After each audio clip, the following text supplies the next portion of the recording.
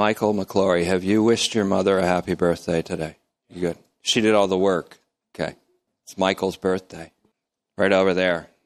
Let's give him an embarrassing hand. An embarrassing hand. Who else's birthday is it today? Because you know, if you don't get everybody, there's going to be some offense created. Is it really? Get them in here. Romans chapter 6. I see a lot of Oreos up in the troll booth up there. They have Oreos now that are stuffed with Peeps. The two most decadent sugar things in the world are now combined. Yeah, that's good news. It's good news for Brian and I. Right, Brian? It's good news for you and me. Don't judge me. I'm warming up. Let's go to Romans 6. It'll take a couple of moments of silent readiness.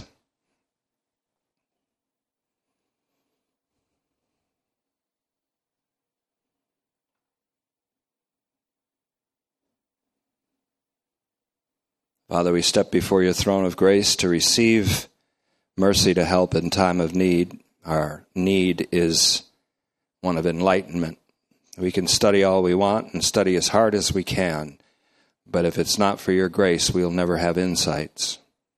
So we pray that you'll grant us the opening of the eyes of our understanding tonight so that we can truly appropriate what it means to be in Christ to another level. We ask this in Christ's name. Amen. Tonight, we're kind of ironing out something that I began toward the end of the service last Thursday. And that sometimes is when everyone is starting to fade out. So I want to emphasize it again. The title is simply The One Who Died. The One Who Died. And we begin with Romans chapter 6, verse 1. We're making sort of a foray into the heart of the ethical part of Romans. All of this is pretty much a preparation for what might be a future study of Romans, which either I will do or I will die and someone else will do. But this lays the groundwork for it. Romans chapter 6, my translation from the Greek text, and with a lot of help from a lot of historical texts. What are we to say then? This again comes right off 5:20, where in the history of the Adamic race, where sin abounded, and it abounded all the more through Torah, the entrance of Torah into the side door, grace abounded much more. So what should we say to that then? Let's persist in sin. That means under the power of sin, or what Galatians 5:1 would call under the yoke of slavery to sin, in order that grace would increase?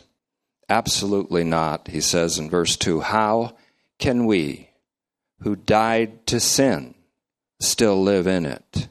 And he first hits us with that fact that we have died to sin. Then he explains that this is because we are in Christ. Verse 3, he uses the disclosure formula. Or are you ignorant of the fact that as many as have been incorporated, and he uses the word baptizo here, B-A-P-T-I-Z-O, baptizo. And we could translate that as incorporate or baptize, so I mixed them up here. There's two baptizos in this verse. So I say in verse 3, or are you ignorant of the fact that as many as have been incorporated into Christ Jesus have been baptized into his death? This is one of the great verses that introduces the idea of participation in Christ, because we have been baptized or incorporated by the Holy Spirit into the history of Jesus Christ and into his downward trajectory, where he descended from heaven and became obedient to the extent of death by crucifixion. And what we're finding out in Paul's gospel is that it's not just the cross or just the death of Jesus Christ that is salvific or saving or has atoning value, but his incarnation is saving and has atoning value. His life lived from 0 to 32 or 33 is having salvific or atoning effect. His obedience led to the extent of death by crucifixion, which we could say is truly probably at the heart of his atoning work. Then he was buried, and on the third day resurrected. His resurrection has salvific and atoning value. His exaltation or elevation and enthronement, where he sits beside his Father in the highest ultimate height, is also having salvific value. For the same apostle who says you died with him said you were buried with him, said you were raised with him, said you were lifted up with him and seated with him in heavenly places. Our salvation is understood only under all of those ideas and not just his death. But important in this passage is his death and resurrection. Paul hardly ever considers the death of Jesus Christ without an equal weight placed on his resurrection. So, verse 3, or are you ignorant of the fact that as many as have been incorporated into Messiah Jesus have been baptized into his death?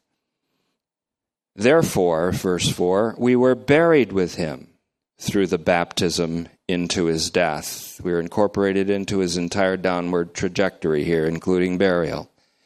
In order that just as Christ was raised up from the dead by the glory of the Father, that indicates that the life into which he entered is a glorious life, an everlasting life, an immortal life, an incorruptible life.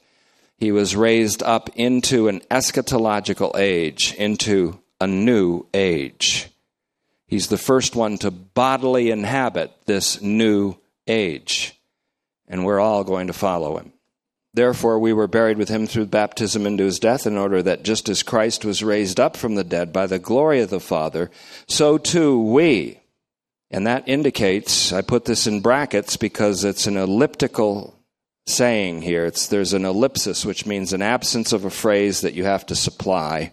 So we too, that is, having been raised together with him, may walk or conduct our lives in newness of life. For if we were united with him in a death like his, and we were, the first class fulfilled condition of that particle ei, for if we were united with him in a death like his, we will certainly also be united with him in a resurrection like his. The fact that we were incorporated into his downward trajectory is a guarantee that we are also incorporated into his upward trajectory. We know.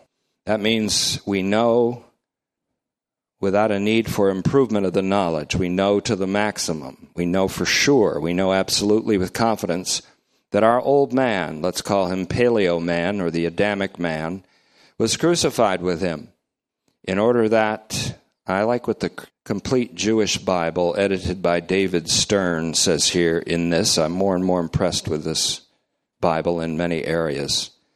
But he says, in order that with him, was crucified with him, in order that the entire body of our sinful propensities, and that captures the sense of it, in order that the entire body of our sinful propensities may be rendered ineffective, so that we may no longer serve sin as its slave. That's liberation. That's why the great word that is dikaiao, used pretty much only in parts of Romans and Galatians where Paul is in combat against teachers with a different gospel. Dikaiao, unfortunately, there's another Latin miss associated with this, was sort of translated in the Latin as justitia, or dikaiosune was translated as justitia, and therefore, well, let's put that in the English as justify. And the assumption was that the righteousness of God, which is the key term in all of Romans, the righteousness of God, as it's called, dikaiosune theou, that's a very poor translation, and it doesn't get it. The righteousness of God doesn't get it. Lexicons that we read they subscribe to that. It's because they're influenced by another gospel. They're influenced by this justification theory. Dikaiao, and if you've read or are reading or have thrown it against the wall yet, the book by Douglas Campbell entitled The Deliverance of God, here's the point of it. That's the translation for dikaiosune theou. The righteousness of God should be the deliverance of God.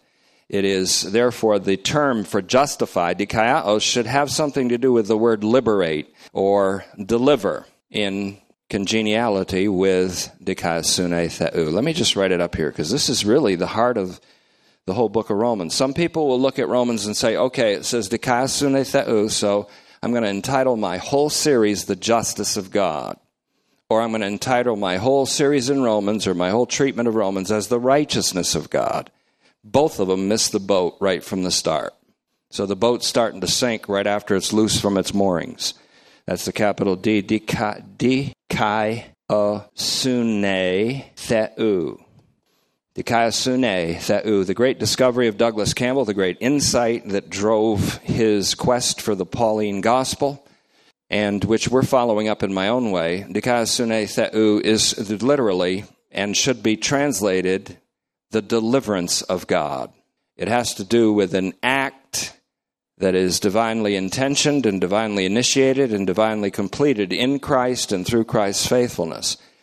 And so if you're going to study Romans, probably a good study title for the whole of the book would be The Deliverance of God. And dikaiao, therefore, that verb that is falsely and misleadingly translated, and believe me, it's a hard habit to break if you've been doing this for 40 years or so, is not justify, but deliver.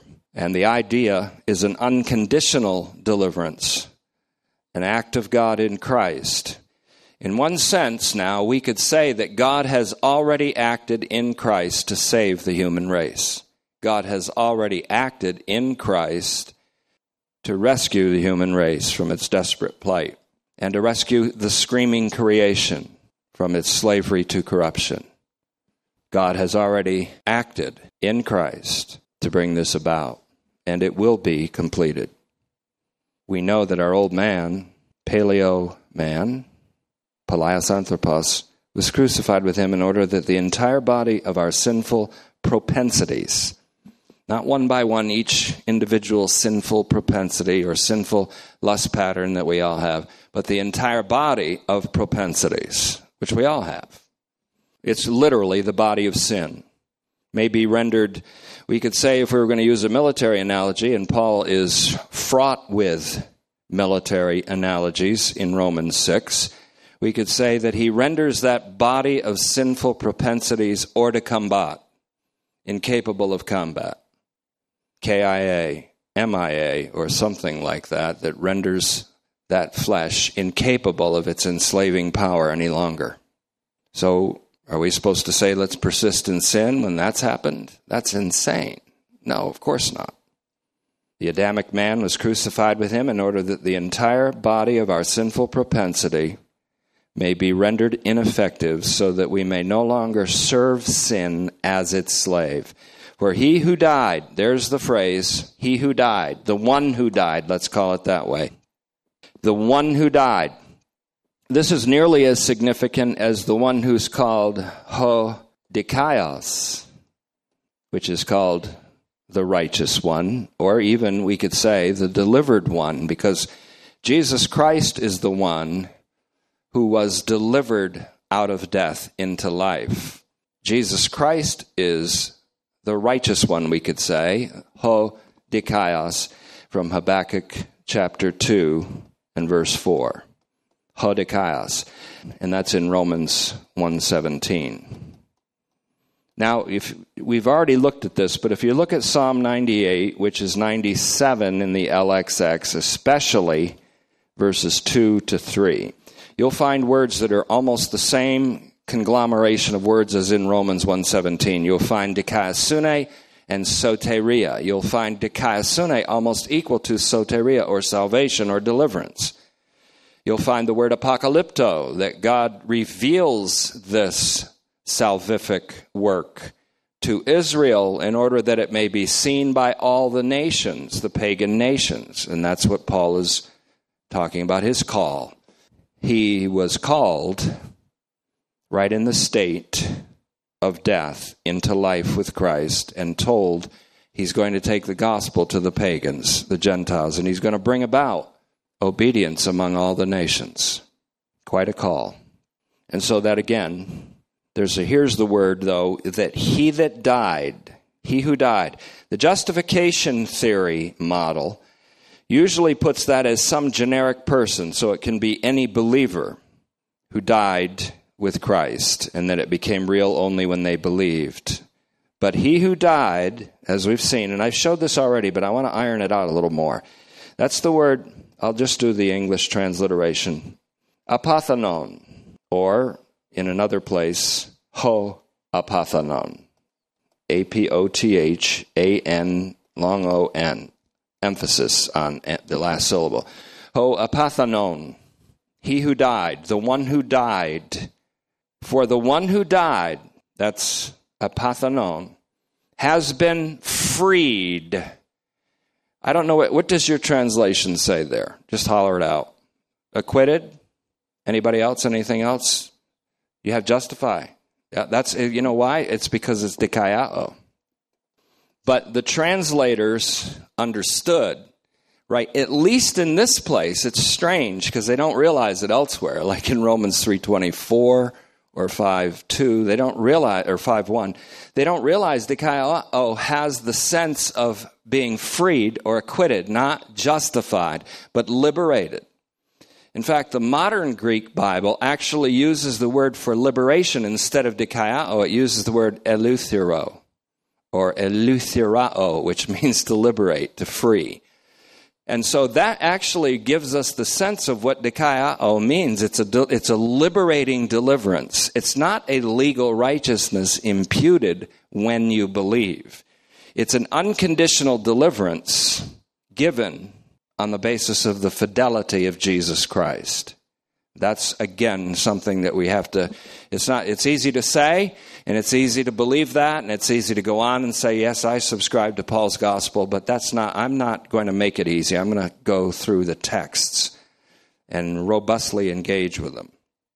So freed is a good translation here because that really captures what dikaiao means. It's not justify, but it's liberate or deliver from slavery. And so the one who died, has been freed from sin. Who is the one who died? Well, that's Christ. We're going to see that in a moment. And then verse 8. Now, if we died with him, apothanon, then describes us, the auditors of Paul's epistle in the first century and in the 21st century. Now he has this. He names us apethanomen,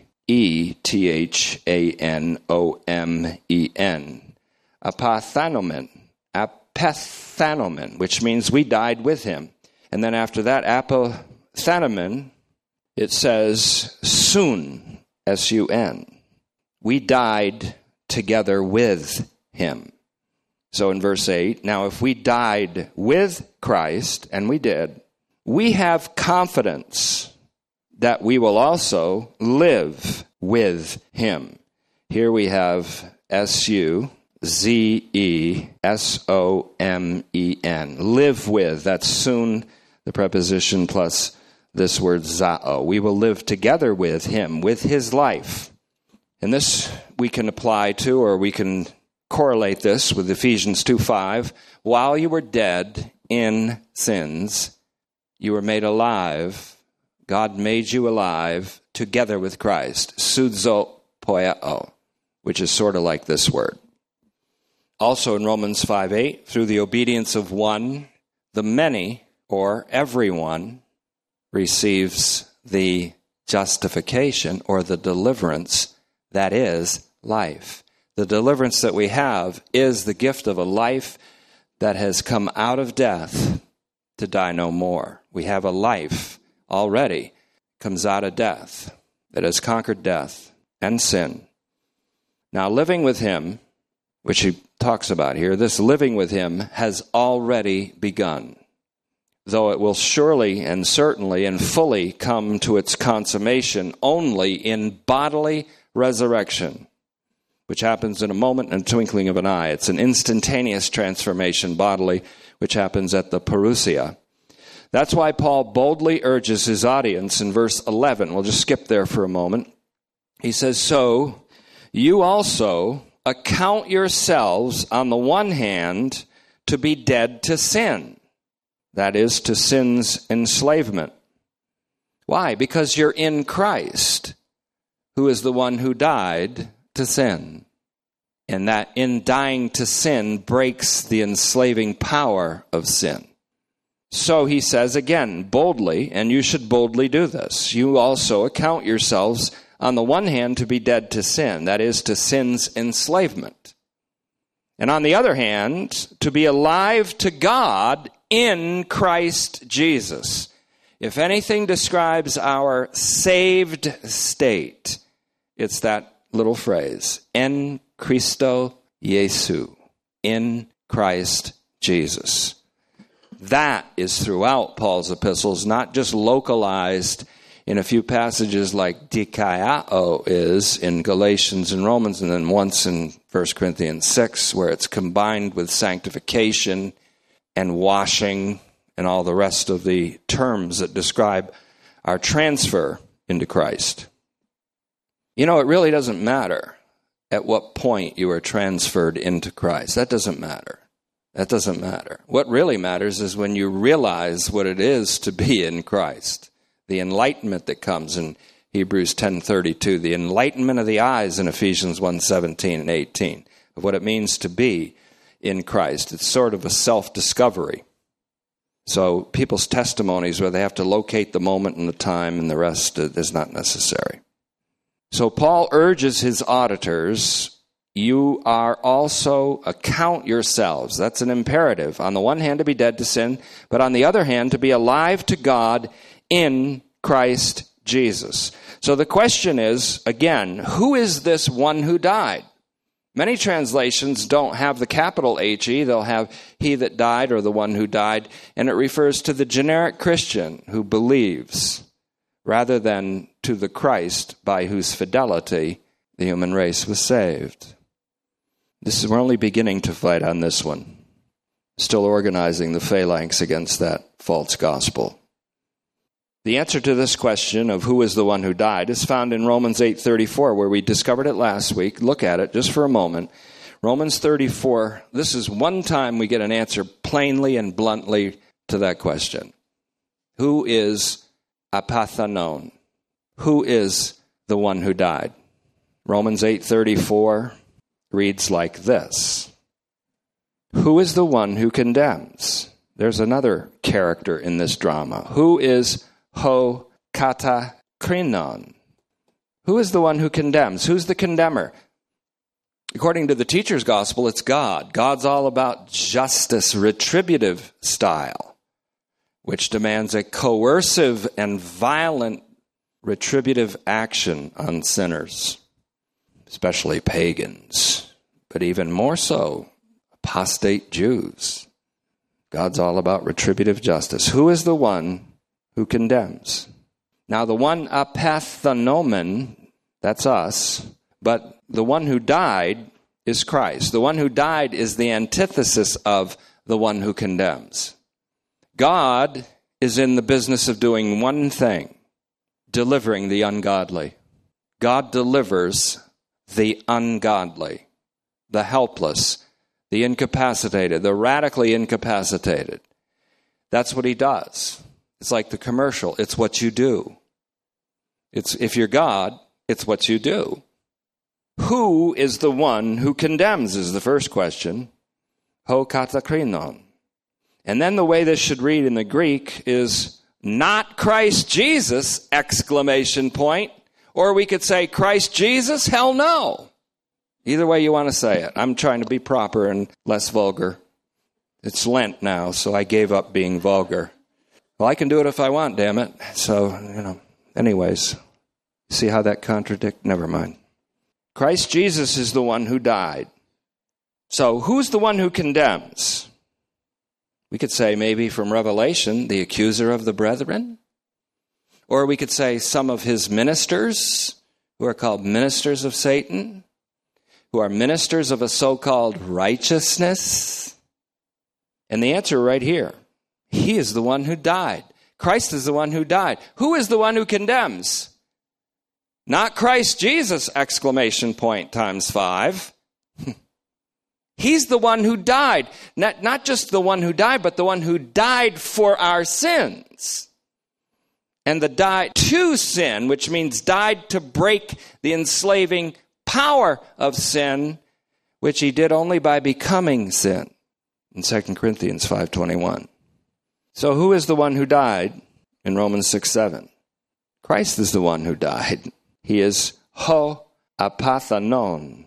Ho apathanon. Same word used in Romans 6:7 is used in 8:34. But Paul goes beyond. He's always going beyond. Always going beyond. And more than that, he says, he has been raised. Paul just won't get off that kick. If he's going to talk about his death, he's going to talk about his resurrection. The one who died automatically is the one who came alive. Always. Even when he says, I determined to communicate nothing among you but Christ and him crucified, the word crucified there means having been crucified, with an emphasis on the fact that now he's alive.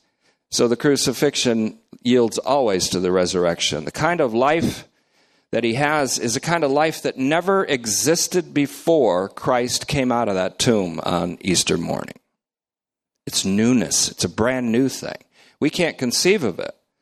There's going to be a continuity of the kind of living in life and the joyous, the joie de vivre that we have in this life, if we have any, the happiness of living. That continues, but there's something spectacularly beyond the imagination that is always also added in the bodily resurrection. So, who is he who condemns? Ho katakrinon. Who's the condemner? Not Christ Jesus. He's the one who died, and more than that, he's been raised. He's even beyond that at the right hand of God, and we could even say in a bracket, far from condemning us, he's actually interceding on our behalf. This is in radical agreement with John in 1 John 2:1. My little children, I'm writing to you so that you will not sin. That is, I'm writing to you so that you will not be enslaved to the power of sin.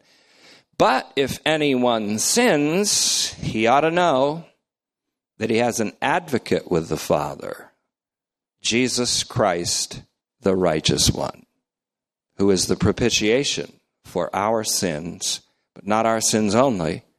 You know the rest, the sins of the whole world. So who is the one who condemns? Certainly not Christ. He died for us. Then he says, certainly not God, that is the Father. Well, is the Father the condemner then? Does Jesus have to die to protect us from a condemning Father? Is the Father a judgmental, wrathful God? I don't think so. It says, is God the one who condemns? Certainly not. For God the Father, he only delivers. And if you go back to Romans 4:5 from here, he delivers one class of people, the ungodly, the incapable, the depraved. Ask Paul. Certainly not God the Father who delivers the ungodly, meaning that's what you do if you're God the Father. You deliver the ungodly. That's because in the essential character of God, there is a benevolence that's unshakable, an illimitable kindness and benevolence, which we know as love. And the one who loves in this way loved the world so much that he gave his only eternally begotten Son, so that whoever comes into a participation with his fidelity, that is incorporated into Christ, not only does not perish or stops perishing, not only does he stop perishing, but he has the life of the coming age now. Why? Because God didn't send his Son into this world to condemn the world. Who is he that condemns? Not God. He didn't send his Son into the world to condemn the world, but so that the world would be saved, delivered, rescued through him. God has already acted in Christ to rescue the world. And as we preach this, as we proclaim this, maybe some people realize this. The one who condemns then must be the teacher that Paul is combating throughout the first chapters of Romans and then on into to a few passages in Romans 10. We've been remarking last night, and Brian Messick reminded me that Romans 1:18-32, for example, bears a stark resemblance to no biblical book, but to an apocryphal book called the Wisdom of Solomon. So this teacher is rooted more in an apocryphal or non-canonical book, as is Romans 1:18-32. It resembles passages in this Wisdom of Solomon, and also in Romans 9 and other places. So Paul will allow him to say these things only so that he can shut them down.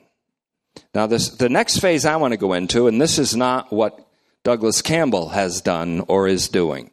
This is what we're doing. And we have kind of a different approach because we just came off a 4.5-year stint in the Revelation of John, or the Apocalypse of John. And before that, 3 years in the Gospel of John. So I'll just close this section out by saying the one who condemns must be the teacher himself whom Paul is combating. Or we could even say, behind that teacher, the one for whom he works, which is Satan himself, because in Romans 16:20, Paul assures his auditors in the 1st and 21st century that Satan, whom God will be shattered under your feet shortly. So what brings universalism into the picture? That's my phase. This is my direction. What brings universalism into the picture? What brings Christ into the picture as a universally saving Savior? I think 2 Corinthians 5 does. In 5:14, it says, "He who died for all. And when he who died, which is Jesus Christ, died for all, then all died." Picture Paul seeing Jesus the Nazarene bearing the marks of his crucifixion. And Paul says, "Who are you, sir?" And Jesus said, and this is, I think, how it came across, if we can put it in the sense of our modern speech. "I'm Jesus the Nazarene. You know, the one you're persecuting. The one you're persecuting." Paul must have realized right then, this living person is the one who died. He's the one who died. And now look at him. He's alive, but with a kind of life I never imagined. With a kind of life that comes out of death, a kind of everlastingness to his life. So when you see that person, you say, "What do you want me to do?" It's the same with Abraham. Abraham wasn't delivered when he believed God, which is what Romans teaches. And he was called like Paul was. In the Ur of the Chaldees, his father was an idol maker. He was living in an idolatrous culture, and Yahweh appeared to him and says, "Get out of your father's house. I'm going to make you a father of many nations." He was called. And Abraham is going to be figuring very prominently in Romans chapter 4. There's two ways of looking at it, and the better way is a more in-depth way. So where does universalism come into this picture, or the universal saving significance? 2 Corinthians 5:14, Paul said, "I determined this, that if one died for all," and he did, of course, he died for all, "then all died," which pictures Jesus Christ in his singular representation of all the human race. When he died, all died. So we have to go here now. When he died to sin, then all died to sin in him. This is Paul's determination. I know, I called him. Better call Paul. I did. 1, 2, 3, 5, 5, 5, 5, 5, 5, 5. Hello? Paul, what did you determine when you saw the one who died? Well, I determined this, that if he died for all, then all died. What did that do to you then, Paul? Well, it changed my whole way of knowing. Once I knew people after the flesh. Once I knew people in their Adamic ontology. Even in Judaism, where we tried to cover the Adamic ontology with ritual and sacrifice. And I was in Judaism and my life in Judaism, and he wasn't attacking Judaism, but when I was in Judaism and not in Christ, I was persecuting the church of God. But I was blameless according to Torah. So there was a contradiction going on. So what did you determine when you saw the one who died? I saw him who died for all, then all died, so henceforth I don't know any man after the flesh any longer. I even knew Christ that way once, but no more. Now I think this way. If any person is in Christ, there's the new creation in evidence. And he goes on to say, all these things are from God. These are all things that have come from God's initiative and God's intention. Because God was in Christ reconciling the world to himself, not imputing their sins to them. And he's given to me the word of this reconciliation, the announcement of this reconciliation. This is what you get when you talk to Paul. If all participated in his death, then all must participate in his resurrection, and therefore in his own life. The everlasting, incorruptible, immortal life of the eschatological age is what we're talking about. The everlasting, incorruptible, immortal, glorious, and joyous life. Joy characterizes this life, but an exceeding joy that's unimaginable and indescribable. It's the life of the eschatological age, which Jesus Christ already bodily inhabits. No human being bodily inhabits this eschatological age. All human beings in Christ inhabit it, but not bodily. Ephesians 2:5 backs this up. Ephesians, I don't have to say this every time. I'll still say Ephesians, but you know I mean the letter to Laodicea. This backs this up by saying that while we were dead in sins, we were made alive together with Christ, with his eschatological life. And 1 Corinthians 15:22, which is a pivot in the gospel, says, in Christ all will be made alive, just as in Romans 5:18, the obedience of the one man, that's the righteous one or the one who died, brings the deliverance consisting of life to all. The deliverance consisting of life, which we see as the justification of life in Romans 5:18. In most translations should be the deliverance consisting of life to all. And that makes it congenial with 1 Corinthians 15:22. But here's the Rev the Book connection. We did that a little bit last night. I'll close with it tonight. There is a Rev the Book connection here too. So still we could ask and we could answer at the same time. Who is he who died? Or the one who died? You might want to even look at Revelation 1 if you want and see this yourself. Who is the one who died if not the Lamb who was slaughtered? What's the difference between the one, Christ, who died and the Paschal Lamb who has been killed in 1 Corinthians 5:7 and the Lamb that has been slaughtered in Revelation 5:6, the heart of Revelation? When Paul saw him and heard his voice, he was seeing the righteous one. He was also seeing the one who died. But he was seeing a living one who had died. That's the point. He was seeing a living person who had died, which is really weird in a wonderful way. It's weirdly wonderful. I think I'm probably going to say that when I'm instantly transformed into my resurrection body. I'm going to say, this is weirdly wonderful. This is wonderfully weird. And we'll never lose our gratitude. He who died is Christ.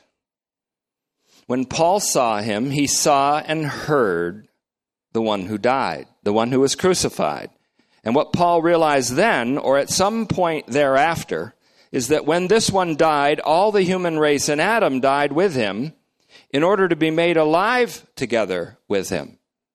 He who died, or the one who died, refers to the singular, inclusive representative. We call him the Sir, the only living one who previously was dead and then made bodily alive again with an entirely new life. So new that to be in this life can only be described by Paul as the newness of life. The very newness. If there's something about this life that characterizes it, it's its newness. But the newness never wears off. That's the beauty of it. The newness never wears off. The one who died is Christ, who was crucified and buried, and who was also raised, elevated, and enthroned. The Father says, come and sit by me. Jesus is therefore, we called him this in John, and this we should revive this phrase, the new regnant man. That's pregnant without the P. Regnant. The new reigning man. The new regnant human being. And we are in him, reigning. In Romans 5:17, we are a kingdom of priests. In Revelation 1:5, having been washed in the Lamb's blood, which is a metonymy for his faithful death for us, followed by resurrection. Jesus is the new regnant man, and we are in him reigning. So when Paul saw the one who introduced himself as Jesus the Nazarene, the one you're persecuting, the shock wave took 3 days to wear off. When he did, he saw and heard the righteous one. Acts 3:14, 7:52, 22:14, 1 Peter 3:18, compared with Habakkuk 2:4 and Romans 1:17, as well as Hebrews 10:38, where that passage is also quoted. In Paul's thesis statement in Romans, Paul alludes to Habakkuk 2:4.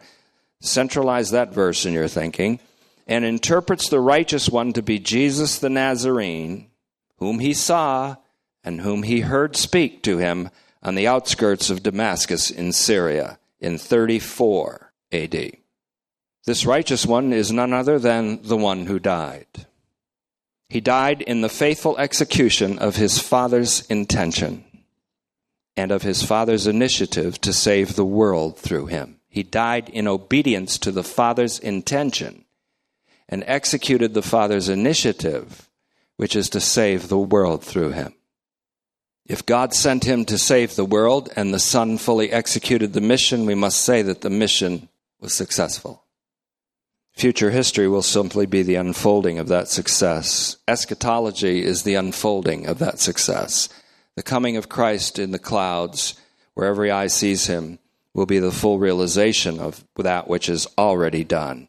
He died in the faithful execution of his Father's intention and of the Father's initiative to save the world through him.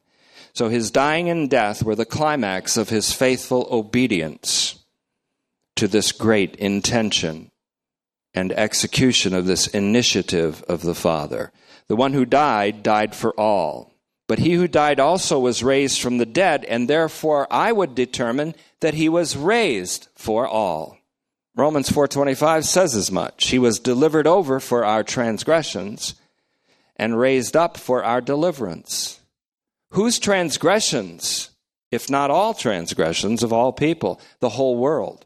He was delivered over for our sins. Whose sins? The whole world. He was raised up for our justification or unconditional deliverance. Therefore, Romans 5:1, being delivered by the faithfulness, we have peace with God.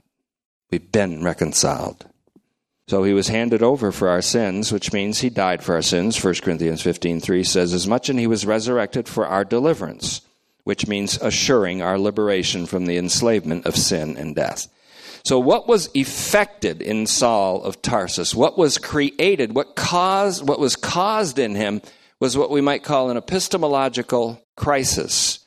He came into a new way of knowing, a new way of seeing people. This has happened to me. It's happened to some of you, if not all of you. A new way of seeing people, no longer in the judgmental view, but in the view of everyone is now perceived as being in Christ, or at least potentially being in Christ. It's an epistemological climax and crisis. So what was affected in Saul of Tarsus was a crisis of knowing, by which an entirely new way of knowing came about in him and an entirely new determination to know. How can you convince someone of the truth you know without having in them a knowledge of the way you know? In other words, you have a way of knowing that you can't just transfer to someone else. God has to give them that way of knowing. So you can't go from your new way of knowing to someone in the old way of knowing and convince them of the new way of knowing, because they're not going to have that new way of knowing until they have that new way of knowing. You can get the tape and listen to that and conclude either that he's really nuts or, oh, now I get it. We must remember that we're still fresh from a study of Revelation. That book began with an inaugural vision of one like a son of man. The book began with an inaugural vision in which John saw and heard. In fact, he heard first, then turned to see the voice, see the one who spoke it. Just like in that TV show, The Voice, they hear the voice and they turn around. They got that from Revelation. I heard this voice and I turned to see, He was glad he turned around for that one because he wins all the competitions. So, that's a good show if you just listen to the singers. The coaches or the judges, they blather on about all this nonsense and you want to cut it off. Never mind. Anyways, what happened when John turned and saw him?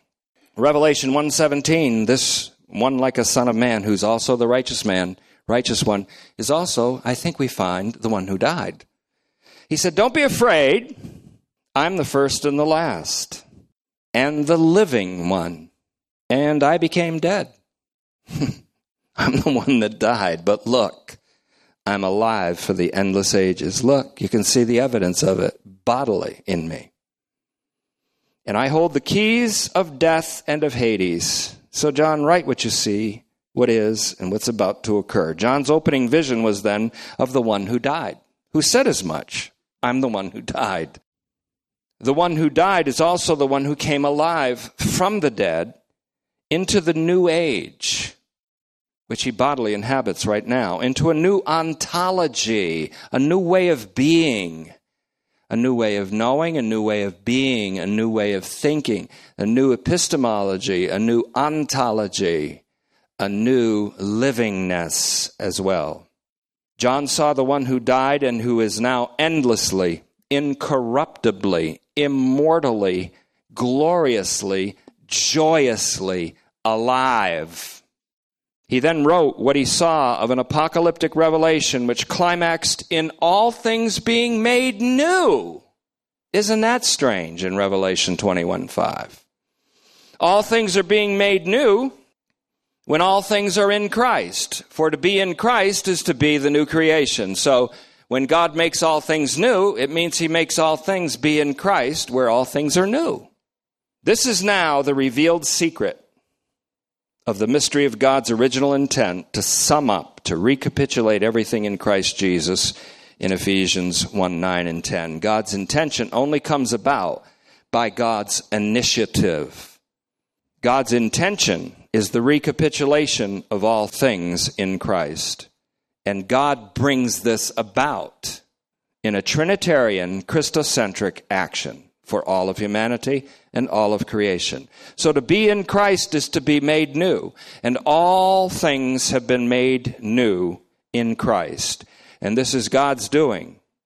It should be, in Psalm 118, marvelous in our eyes. Again, the one whom Paul saw is the one whom John saw. He's the one who died. The only one who died the absolute death for sins and came alive again. This one said to John, I hold the keys of death and of Hades. And as Paul wrote in Romans 14, Christ both died and came to life in order that he would exercise control or lordship over the dead and the living. So this is in total agreement with one like a son of man in John. One like a son of man. Who is that son of man? It's the Lord Jesus Christ. I was dead. He's the one who died. But now I'm alive. And I hold the keys of death and Hades. So far from John being, and some have charged John with being antagonistic to Paul. They try to find verses in Revelation that seem to be saying the opposite of Paul and that they had some kind of battle between each other. There's also scholars that like to say that Peter was the guy that Paul was after when he talked about the false teachers in 1st and 2nd Corinthians. They try to drive a rift between these two men. But John was entirely in agreement with Paul, hearty agreement. Both saw the one who died and came alive again, And both men wrote of a new creation in which all things become new in him. 2 Corinthians 5:17, Galatians 6:15, Revelation 21:5. Both John and Paul then wrote of the crushing end, a crushing end of the present evil age, and of the rushing onset of a new messianic age. You can steal that. It's my phrase. This is my sentence. You can steal it. It's original. Both John and Paul wrote of the crushing end of the present evil age and of the rushing onset of a new messianic age. This age has not come fully into evidence yet.